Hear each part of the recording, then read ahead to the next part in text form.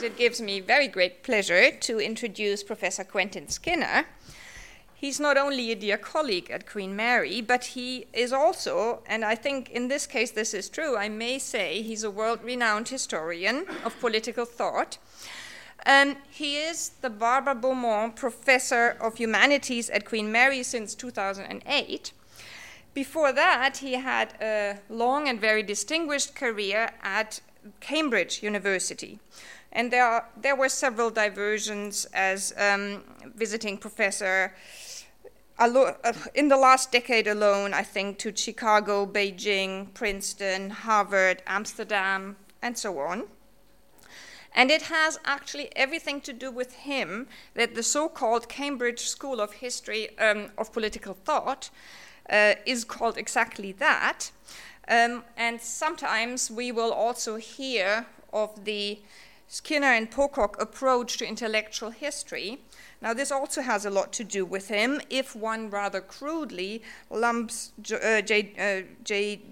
Pocock's work together with his, in spite of the differences.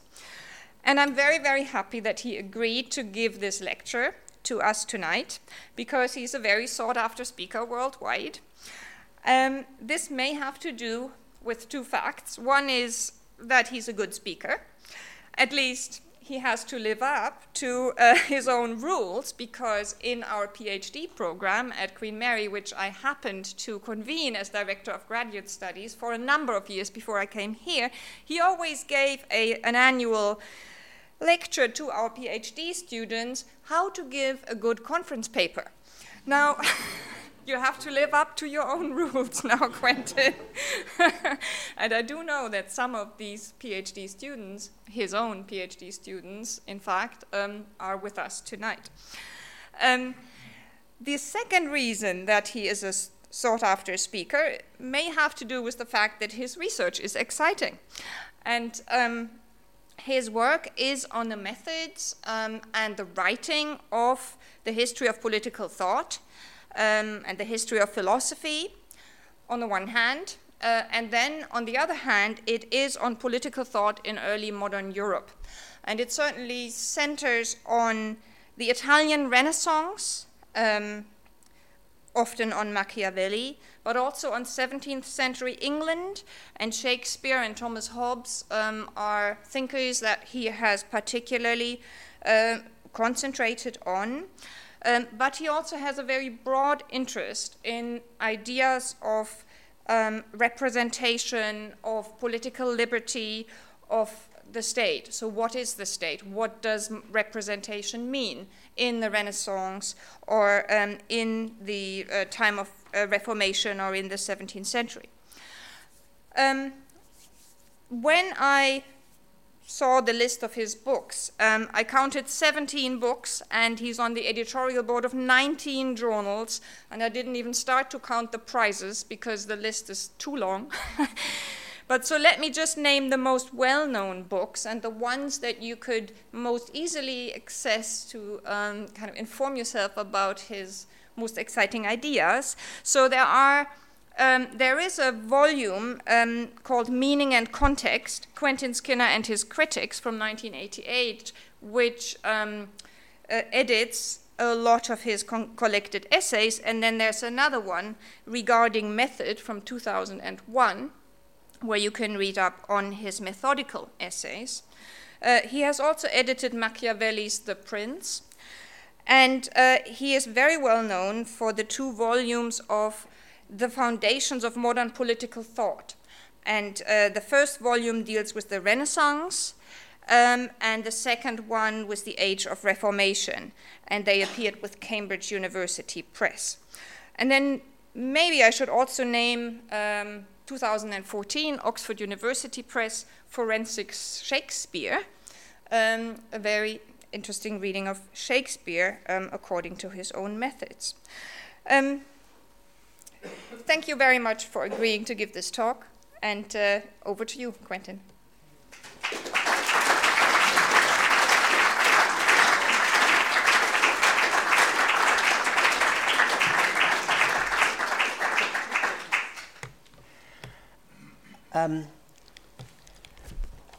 Thank you very much, Christina.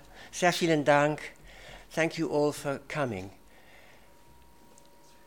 Well, this is a lecture about Thomas Hobbes's visual strategies, so I think I need to begin by considering the cultural context out of which Hobbes's extraordinarily deep interest in the visual emerged. So Hobbes was born in 1588 and received a type of education absolutely typical of European Renaissance at the time. At school in this country, what you basically learnt was grammar, meaning the Latin language, hence, of course, grammar schools, and you learnt how to speak Latin to the best rhetorical effect. If you then went on to university, you began by studying classical rhetoric in much greater detail. It took up the whole of your first year at university. You then moved on to dialectic, meaning logic, and then history and moral philosophy. That's the course that Thomas Hobbes followed as an undergraduate at the University of Oxford between 1604 and 1608. So notice, both at school and at university, the extraordinarily strong emphasis on learning the rules of classical rhetoric. At school and at university. So what did these classical rhetoricians teach? Well, according to the greatest of them, and especially the greatest of the orators, Cicero, the most important thing you need to know, and I'm here citing from his De Oratore, which was a set text, of course, in most Renaissance universities. The most important thing you need to understand in relation of rhetoric to dialectic is there are always two sides to any question.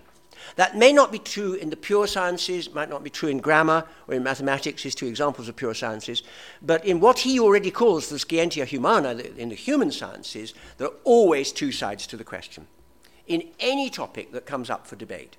So it follows that you can never hope to persuade people by means of reason alone, because there are always going to be reasons in utramque partem. So, as Cicero says, the question then is, and there's a deep pun here on the Latin verb movere, how can I move you to my side? And since I can't move you by reason, I'm going to have to move you by arousing your emotions. I'm going to have to move you by moving you. And so there is the thought, the addition of oratio to ratio. Of course you must reason, but you must know how to persuade. So the central question is, how do I persuade you to come round to my side? Well, Cicero says in the De Oratore, that's what the rhetorician can teach you. There are many means, but two above all are emphasized. One is you must know the optimum way to organize a forensic argument of any kind. And that is called a knowledge of invention, hence Cicero's treatise De Inventione.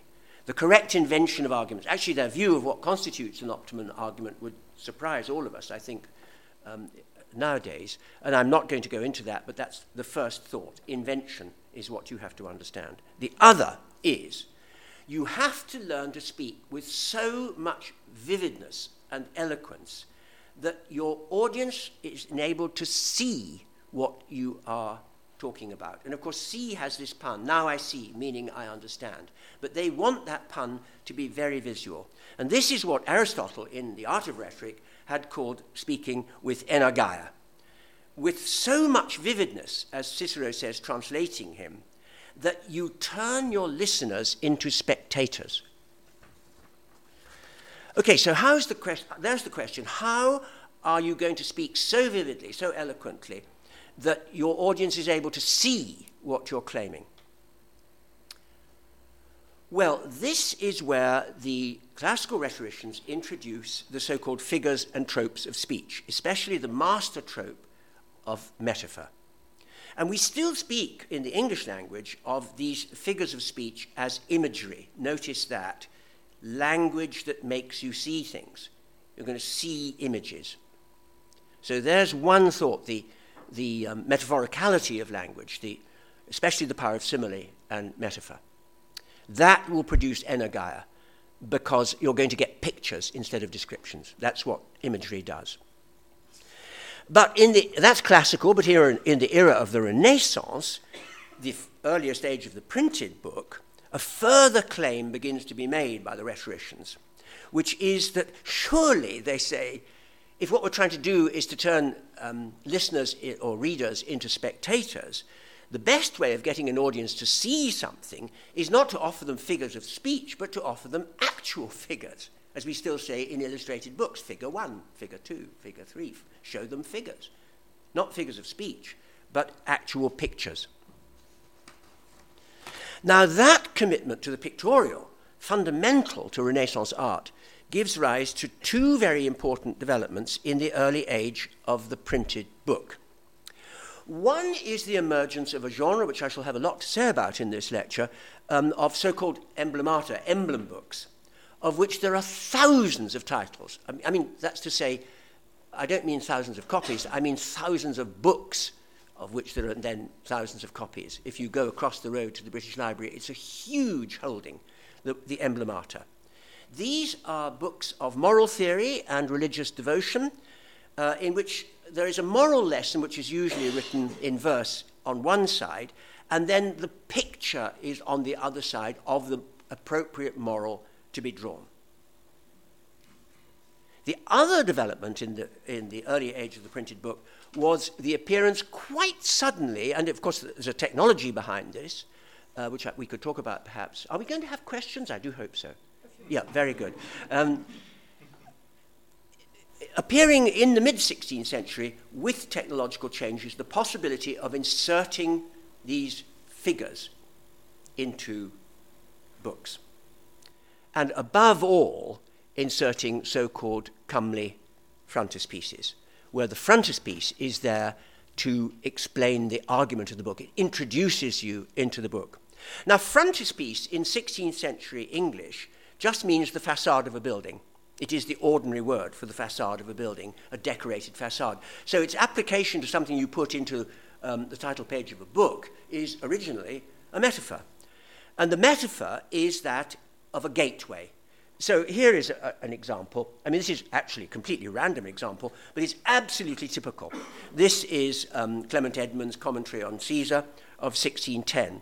And notice what you're being offered is an entrance into the book. You get this magnificent Baroque introitus, and the perspective drawing takes you in to the book, where in fact you see armies massing. Right, where does Thomas Hobbes stand in this development? Well, if you think of how Hobbes's philosophy has habitually been treated, he's related not to the background of Renaissance visual culture, but rather to the so-called, speaking in slightly old-fashioned terms, scientific revolution of the 17th century, the revolutionary age of Galileo, of Descartes. And of course, nor is that a mistake. Hobbes was a mathematician and a physicist as well as a political philosopher. He personally knew Galileo, whom he revered, and he knew Descartes very well indeed, whom he detested. However, as I've been saying, Hobbes was basically the product of a system of classical and especially rhetorical education that prevailed in late Renaissance Europe. And the important thing for me this evening is that he retains much of the values of that classical education all through his exceptionally long life. And among those commitments, I think none is more conspicuous in his writing than his fascination with the visual representation of philosophical ideas. A typical humanist interest in showing you rather than telling you. And this idea of making people see your arguments is strongly present in both of Hobbes's two major treatises on politics. His Latin treatise De Cive on the Citizen, published in 1642, and his masterpiece in political philosophy, I suppose still the greatest work of political philosophy in the English language, the Leviathan, published in 1651. Both these works are prefaced with elaborate and indeed spectacular iconographical frontispieces which serve to introduce Hobbes's argument. And indeed, the claim I want to make this evening really is that these are not just summaries of Hobbes's argument, they're Hobbes's summaries of Hobbes's argument. This is what he wants you to do. You go into the bookshop, you open the book, and you see these images, and they are how he wants you to understand the book.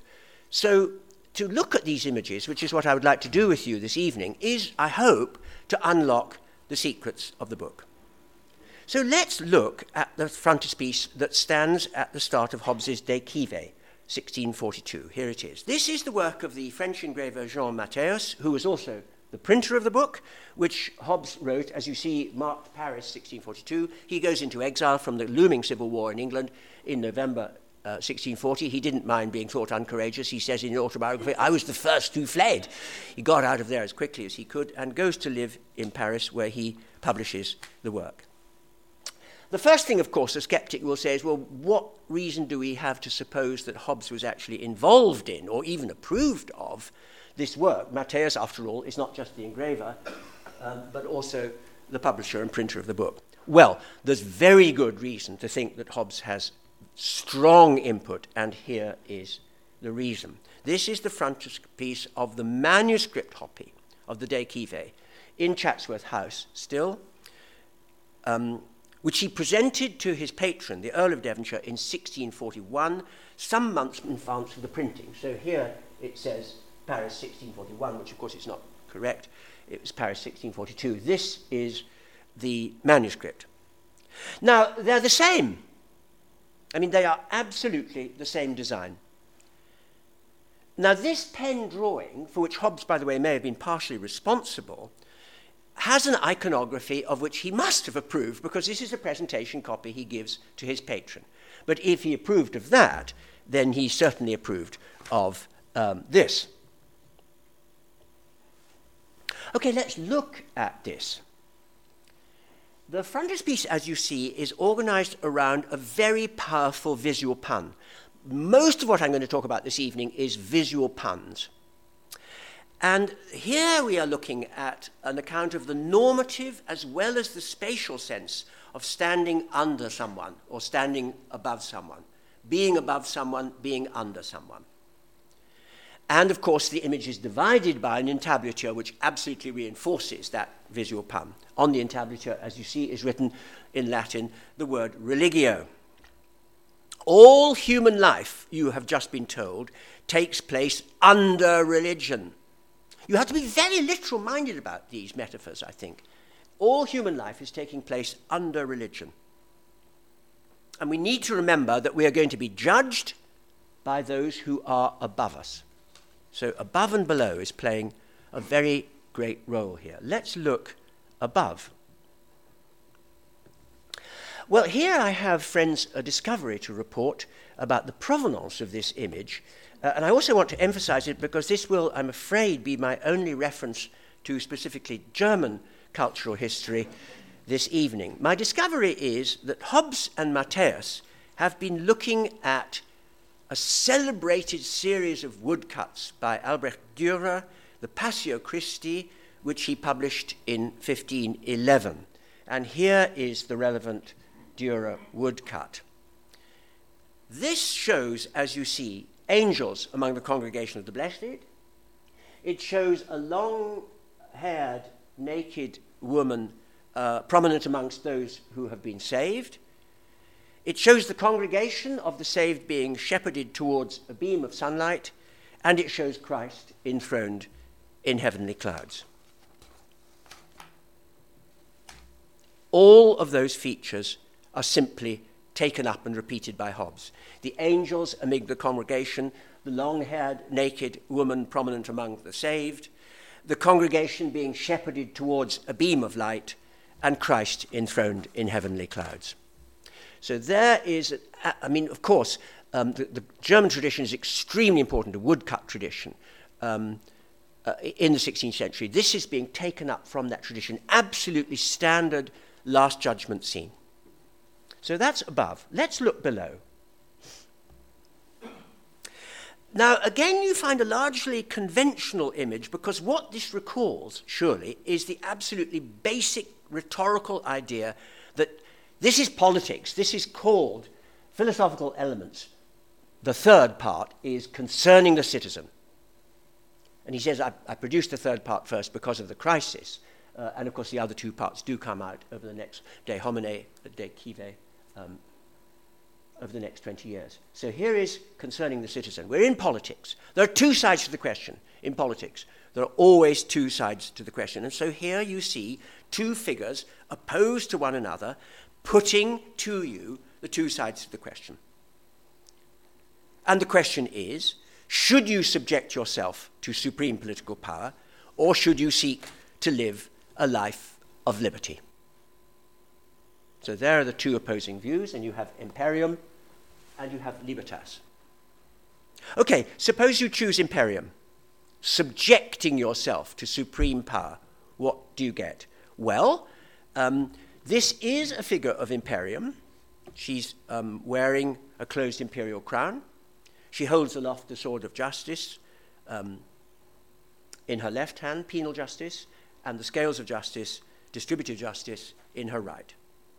You also learn that if you're willing to submit to power, what do you get? Well, you get security and you get prosperity, of the kind illustrated in the landscape within which these figures in sunlight are harvesting the fruitful fields. And in the background, there is this city with no walls, a sunlit city on the hill.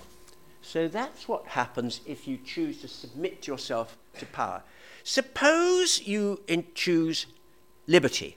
Now, the Renaissance so much inherited from classical antiquity the value of liberty as a political value, that if you were to turn with this question in mind to the emblem books of the Renaissance, you would find that liberty is, of course, the best state of life. It is the state, because it's a state of self-government. And if you can make that part of citizenship, where that's to say citizens rule themselves, you have a free state. And this deep pun in early modern political theory about living in a free state. If you live in a free state, that's to say a self-governing republic, you live in a free state because you govern yourself.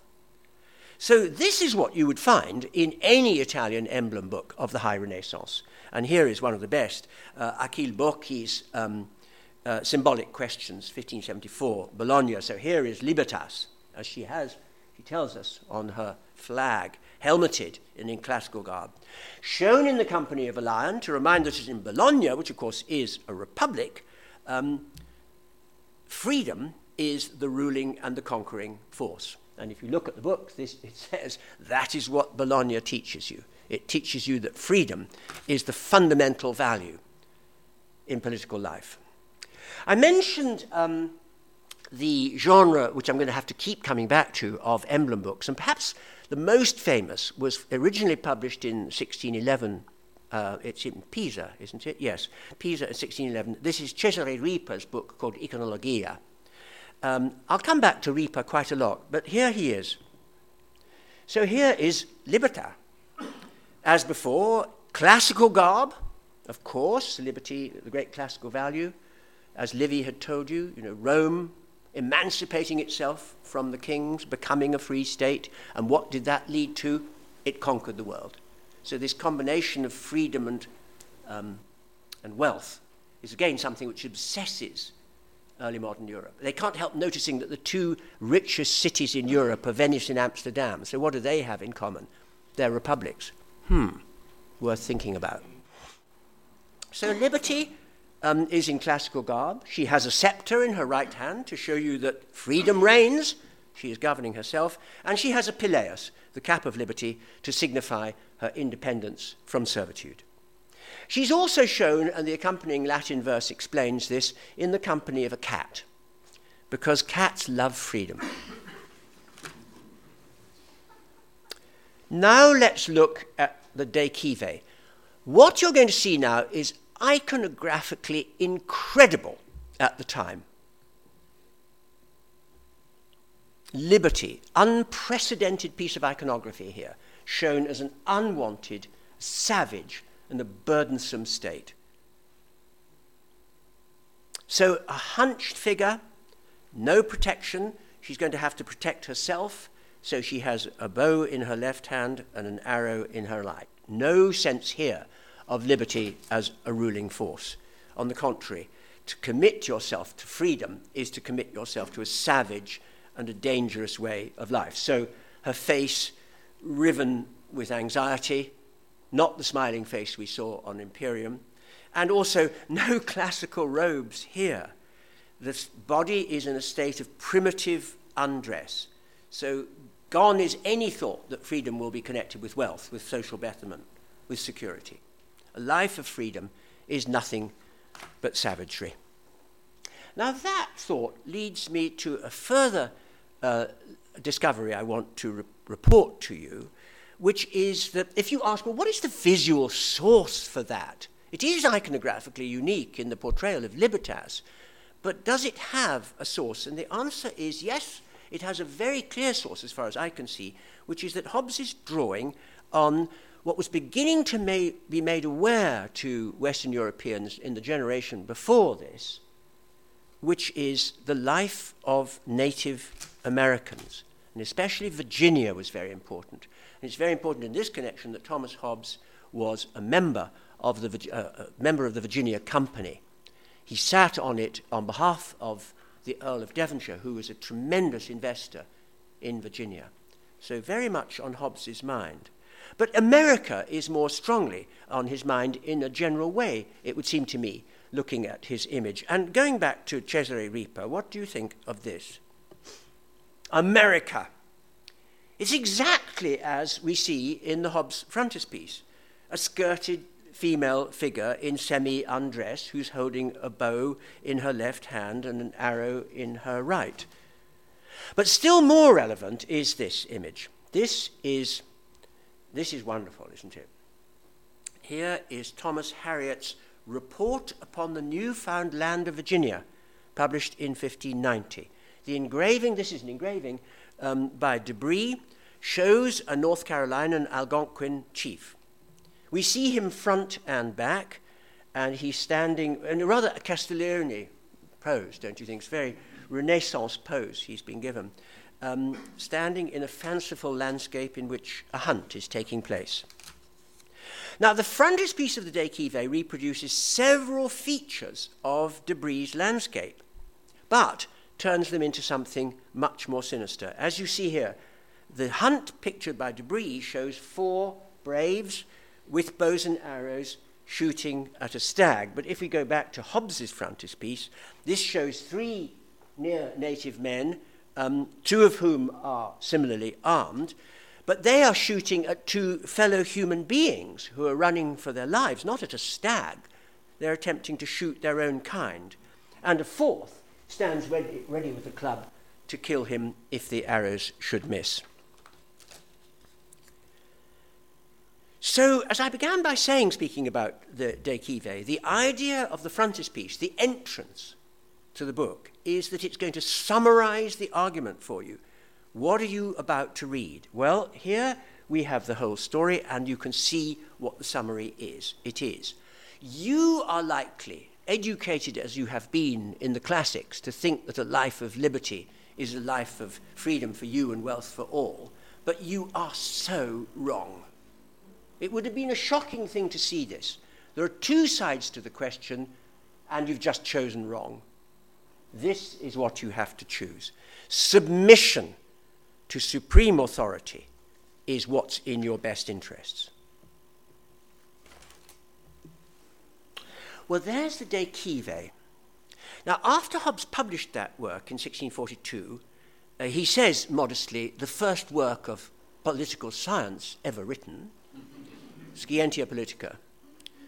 He then returns to his scientific interests. He's got a trilogy to write. You notice it says Sectio Tertia, the 3rd section. That's come out first. He's now got to write De Corpore, and he's got to write De Homine. It takes him many years to do so, but that's what he turns to.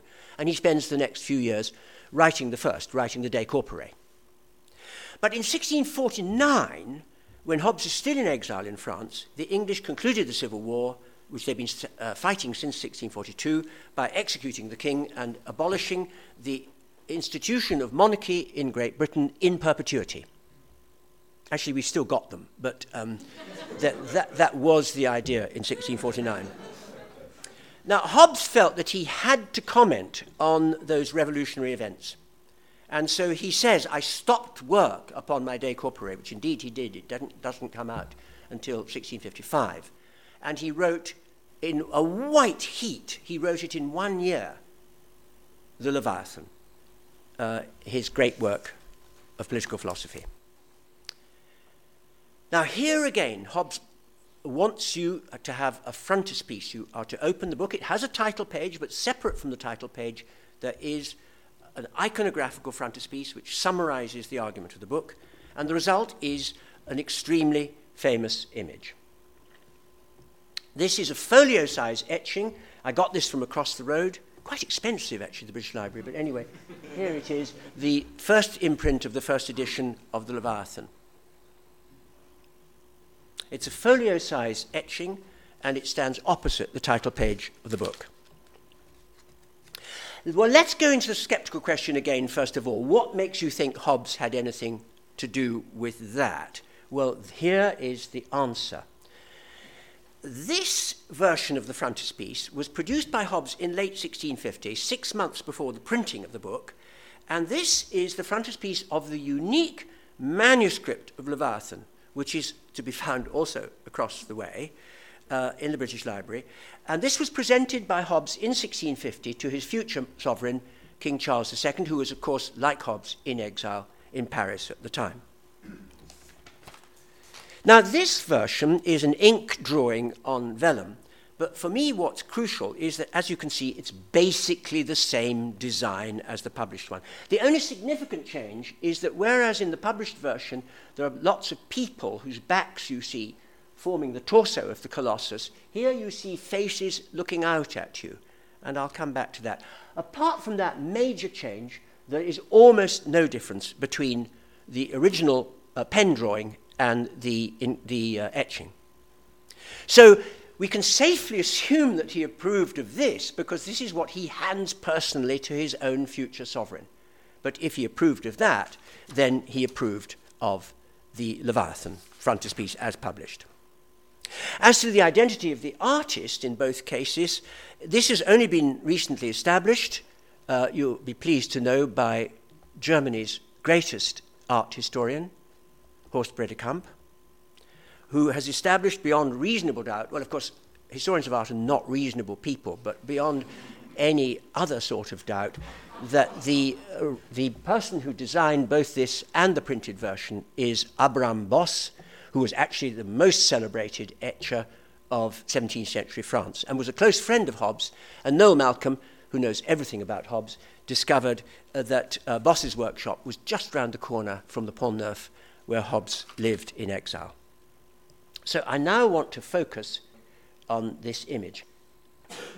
I want to focus on, of course, now we're back with the published image, and also what I want to do, as before, is to try to talk about the context in which you need to place this image in order for you to understand what's going on. Looking at this image, the published version of the Leviathan, what strikes me first of all, in relation to the De Cive, is the almost complete repudiation of so much of what Hobbes thought was crucial to his earlier political program. Of course, there are continuities, and one important continuity is that this is a figure at the top. The Colossus is a figure of Imperium, or Suprema Potestas. It's true that this time in Hobbes it's differently gendered. If we go back to the De Cive, here you have Imperium. Of course, Imperium in Latin is a neuter noun, so it can be shown as a man or a woman. Hobbes has chosen to show it as a woman, I suppose because libertas has to be a woman, because the noun is feminine in gender in Latin. But anyway, the gender is different, but both are images of Suprema Potestas. Unquestionably, this is a male, but he is also unquestionably Suprema Potestas. That's to say, he also has a closed imperial crown, it's imperial crown, and he also carries the sword of justice. And notice, above his head, a verse from the book of Job, which confirms that we are looking at a representation of sovereignty. There is no power over the earth that can be compared to him. He is Suprema Potestas. No Potestas is above him. But even here, it seems to me, the changes in the iconography from the De Cive to the Leviathan are extraordinary. I mean, Hobbes has really changed his mind, and he wants you to be able to see this in the two images. You would expect, would you not, to see Imperium or Potestas represented in classical pose and garb. I mean, they always were. Back to Ripa. Here is Potesta, shown in classical garb, seated on a throne, and with a scepter in her left hand. And of course, we have also seen this in the De Cive. Here, there is nothing classical at all. You could certainly not say there's anything classical in the dress of the Colossus, because the Colossus is not wearing any dress, because his body is not that of a natural person. It is a body politic made up of his own subjects. A yet more striking element of the anti-classicism that we find in this text is that Hobbes has completely given up the fundamental idea of rhetorical culture, that there are always two sides to the question. I think that that's really the fundamental thought in Hobbes' political philosophy. There are not two sides to the question. We're trying to make this a science. We're moving beyond rhetoric into science. There were, of course, two sides here, but if you now look at that and then look at this again, there are no two sides. There's just one dominating figure. And in a way, what you're being told is, look, don't think about choices here. There's no choice about politics. You're born into this condition. There's no choice. I think a yet more striking alteration relates to the place in Hobbes' argument of the Christian religion, and especially the Christian church. As we saw in the De Cive frontispiece, the idea of a day of judgment dominates the whole of human life. It is what is above everything. We are under it. Everything is under judgment. No one is above him. It even says so. There is no power above him. No one stands above the Colossus. That's an extraordinary thing to have happened from the day of judgment to this figure who judges. Notice also in the De Cive case that imperium is a purely civil force. It is a force for justice, and it has the scales of justice and the sword of justice. But this is not a purely civil power. The Colossus, of course, holds the sword of justice, but he also holds a crozier. The crozier is held only by bishops. It is the symbol of ecclesiastical power, but it is held here not by a bishop, but by a Colossus. So there's the relationship between the De Cive and the Leviathan. De Cive, an important context for the Leviathan, because the theory has changed, it has moved on so extraordinarily. But I now want to broaden this notion of context and talk about a wider visual context that the whole humanist genre of emblematic frontispieces may be said to furnish us with. So the first thing I would want to say here is that the strongest visual convention in frontispieces of this time is that a book is a precious object. It is worthy of protection. It is worthy of support. Now, the supporters of books are usually, of course, military figures, and they're going to be placed by classical columns because they are standing by the title of the book. I stand by you, another important visual pun. I support you. I help to uphold you. So here is a very famous frontispiece. Here is Chapman's translation of Homer's Iliad, and we're back with two sides to the question. Notice, the rival heroes stand armed and opposed to one another. Hector, leader of Troy, on the right, against Achilles, leader of the Greeks, on the left. But notice at the same time, they're supporters of the book. They stand next to pillars. They're pillars of strength. And the metaphor here is that they uphold Homer's book. They're standing by.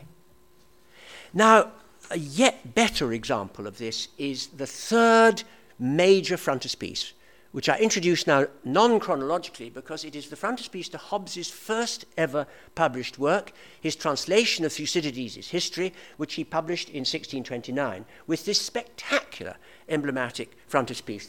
It's an engraving, and the engraver here is Thomas Cecil, the best dry point engraver of the time. Well, again, notice two sides to the question. Here is Archidamus, the king of Sparta, opposing Pericles, the leader of the Athenian democracy. But notice again They're supporters of the book. They stand by the book. They stand next to pillars. They're pillars of strength, and they uphold it, protecting the title. So what has happened to that convention if we turn to the Leviathan frontispiece? Well, something very extraordinary has happened. It's both preserved and subverted. In the lower part of the Leviathan frontispiece, you do indeed see columns, and there's an entablature across. You see one column here, and they are next to the title. Are they supporters of the title? No, these are the deadly enemies of the Commonwealth. What do you see on the left? You see a castle, site of the overmighty nobility, with cannon firing from the ramparts, and underneath you see a marquis's coronet, and underneath, on the other side, of course, the other threatening force, just as the nobility in their castles, is the clergy in their churches. And just as the coronet symbols the nobility, so the mitre symbolizes the church. Below these images, there's another important metaphor here, which is how are the claims of the church and the nobility upheld? Halfway down the left-hand column, you see how the nobility uphold their power, this mighty cannon which is pointed directly at the Commonwealth. And the large panel underneath, of course, shows banners, swords, nasty, pointed, sharpened ends of pikes. What about the right-hand column? Well, what you see there, you probably know this, but that is the standard emblematic form of a thunderbolt, the thunderbolt of execution, which, of course, is the power of the church. This thunders, but that also thunders. You're meant to be reading across, of course, as well as down. Well, you have these very nasty, pointed lances here, and swords and pikes, but this is just as nasty and as pointed, and this horns, it says dilemma, and this says syllogism. They're nasty and pointed as well. They will also do you a great deal of harm. And then the deep metaphor which we are left with is, what is the lowest depth to which all of this can make a commonwealth sink? Well, here's one answer: civil war. Here they are, colliding in battle, but it's just as bad here. What is this? This is the Catholic Church in session. Their Berettas mark them out as members of an inquisition, and they're using their nasty pointed weapons to use their horrible power, and all against the power of the state. So here are the dangerous enemies of the Commonwealth. How should you respond to these dangerous enemies? Well, you can't get rid of them. The phrase that they love to use in this time, I mean, the person who uses it over and over in the translation is Bodin in the Six Livres de la République. The translator, Sandys, always speaks of keeping your enemies under, keep them down, keep them under. And actually, that's exactly what you see. They've been kept under. They're there, you can't get rid of them, but they are forces of disorder, and the city must sit on top of them. They must be prevented from destabilizing it.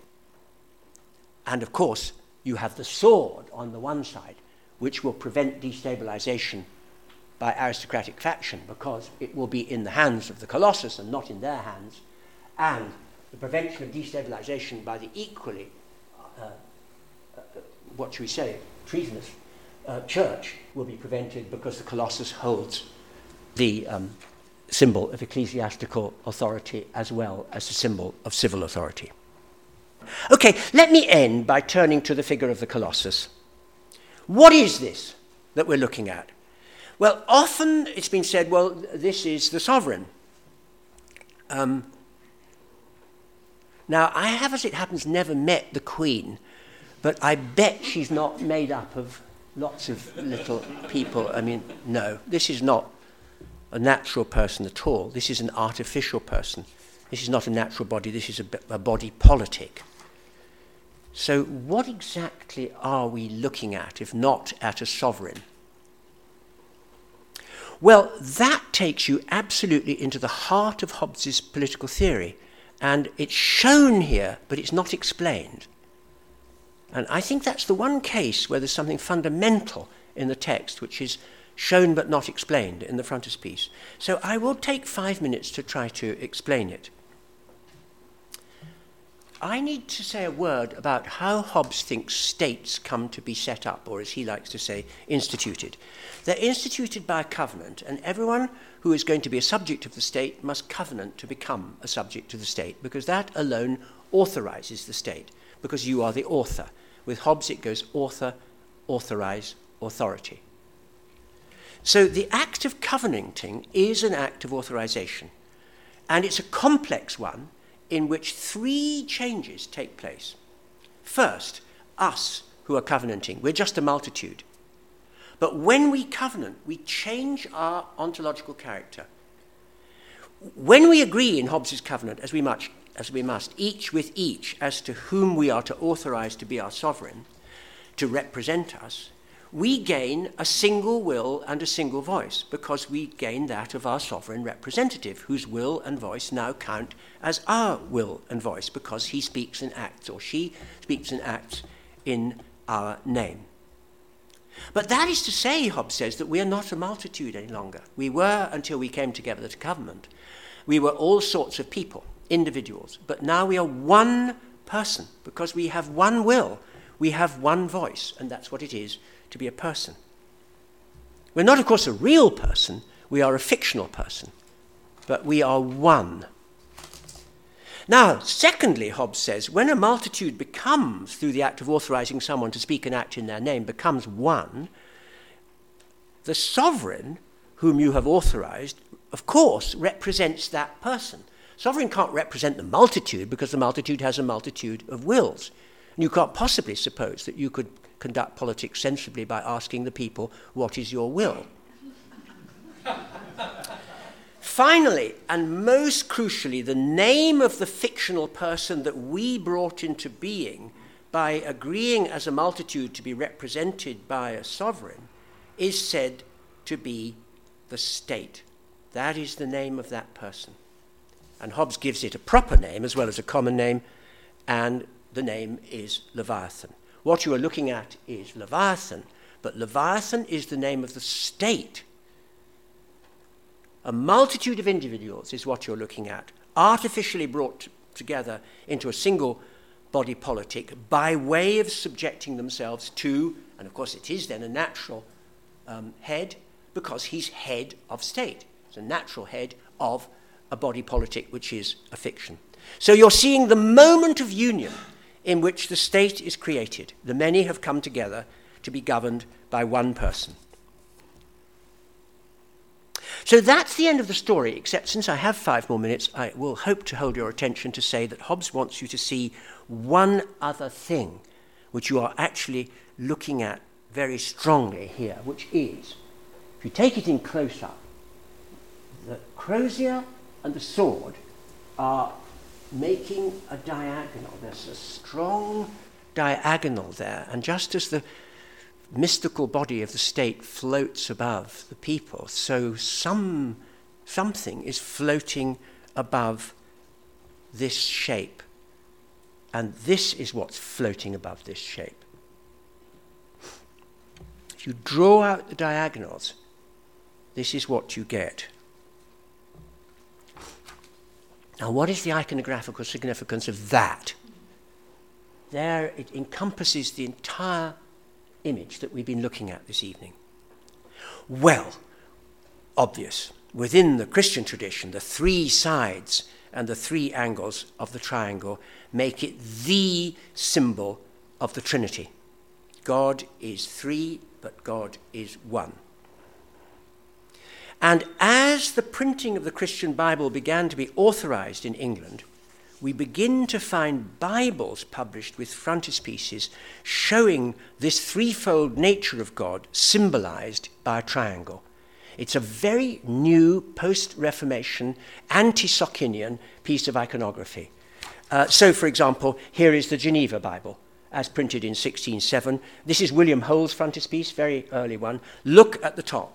This is the earliest biblical frontispiece to show a triangle. It's enclosing the Tetragrammaton, Yahweh, the standard version of God's name in Hebrew. There is the triangle.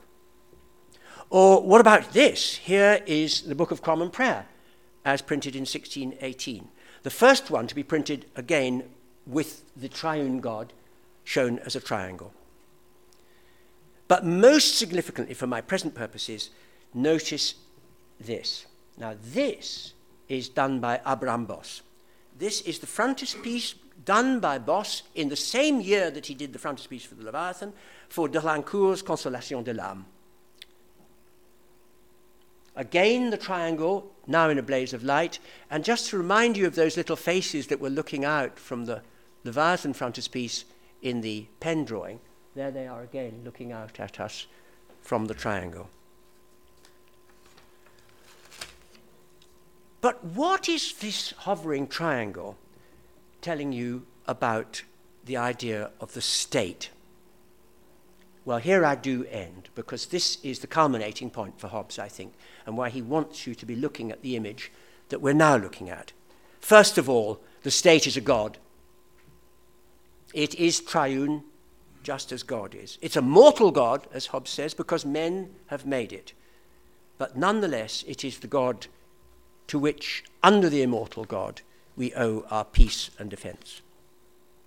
But notice that Hobbes is confirming that, like the immortal God, the mortal God is a unity made up of three persons. There's the person of the sovereign, who is the head of the state, a man or woman. Hobbes has a mild preference for women, but actually he shows it as a man. Next, there is the person of the multitude. That's to say, here they are. They've come together. They're not a multitude. They're come together as one, artificially, because it's simply through the act of covenanting. But thirdly, as a result, over it is this ghostly third person who is represented by the sovereign. Doesn't represent the multitude, but represents the person of the multitude. And if you have a sovereign representing that multitude as a person, what you have is the state. So lastly, Hobbes says, and you see it again illustrated, what attitude should you now take to the state? Well, here is the answer. You see, everyone is, another very deep pun, they're looking up to the head of the state. I look up to you, I respect you. They're not reverencing him, by the way. Reverence in the 17th century would, of course, have to be shown by removing your hat. Nobody has removed their hat. Everyone is wearing a hat. But they're looking up with civil respect. And notice that all subjects are involved. It's usually said these are just men, but actually there's a woman with a baby here, there are children here, there are clergymen, there are soldiers, there are men and women and children, and they have all come together as one.